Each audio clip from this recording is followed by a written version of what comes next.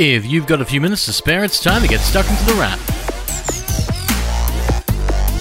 It's the first week of February 2021 and you're listening to The Wrap, Australia's fastest technology roundup, and already quite a bit is happening in the world of technology. So let's get stuck in, starting with LEGO. Yep, everyone's favourite building block plaything looks to be getting a bit of a digital boost this year as LEGO joins forces with Universal Music to let kids make their own music videos. It's coming in an app next month called Video that will help play with special LEGO toys and means your kids can engage their inner filmmaker for something fun and interactive. Everything is becoming more interactive these days, right down to wearables to your home to how you learn to play music. For the former, Huawei has a new wearable in the form of the Watch GT2 Pro. And while it's a $500 watch with hard-to-scratch sapphire glass, it's also one built to track your health, yet cannot be used for mobile payments locally. Not yet, anyway. Your home could be more interactive as well, with the addition of gadgets for the smart home, something Laser is getting more into lately, supporting smart door locks and smart water meters for the home, among other things. They'll talk to the assistants from Google and Amazon, and might just be ways to control the home by talking to a speaker.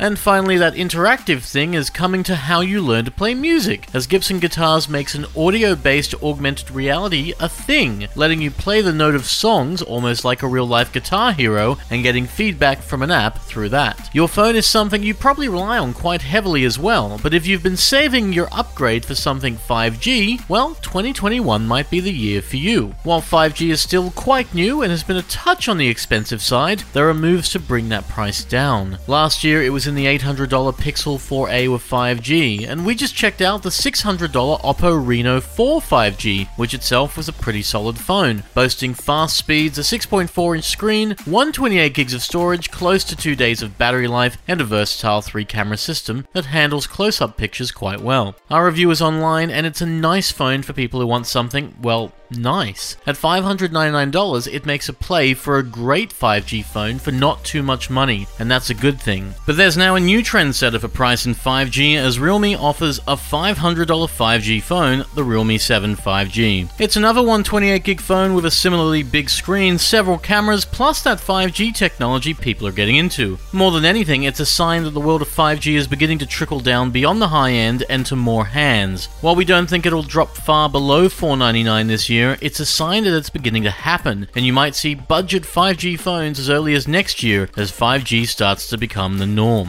5G isn't the only thing becoming a norm this year. With phones beginning to lose out on free earphones, thanks Apple and Samsung, it might be time to look at a better pair, and this year it seems as though better is in the vocabulary of more earphone makers. The technology for good sound is becoming more commonly available, as manufacturers are making more devices without the cords, and it might also be on the way with the ability to cancel and quell noise as well. That's something we heard was going to happen, and we're seeing more of it already. TCL has a pair on the way, plus there's Samsung's Buds Pro, and Skullcandy is joining in with noise-cancelling in-ears this year in the Indie ANC. That's just a handful of what we're expecting, though we've been taking a look at a big pair of noise-cancelling headphones this week as well. They might even be the most expensive noise-cancelling headphones we've seen yet. They're from Bang & Olufsen, and they're called the Beoplay H95, a sizable pair of headphones that arrives in time for the Danish brand's 95th anniversary. That's what the 95 means in this pair, and it's a pair that looks like a proper pair of headphones, or even a tone arm on a record player. Basically, the H95 headphones look like headphones you'd want to wear, and so while they're a special edition, they don't stand out from a design point of view, rather you'd actually want to wear them out and about. Throw them on and you'll find noise cancellation and a warm sound, delivering fairly solid balance and great audio, something Bang & Olufsen is known for,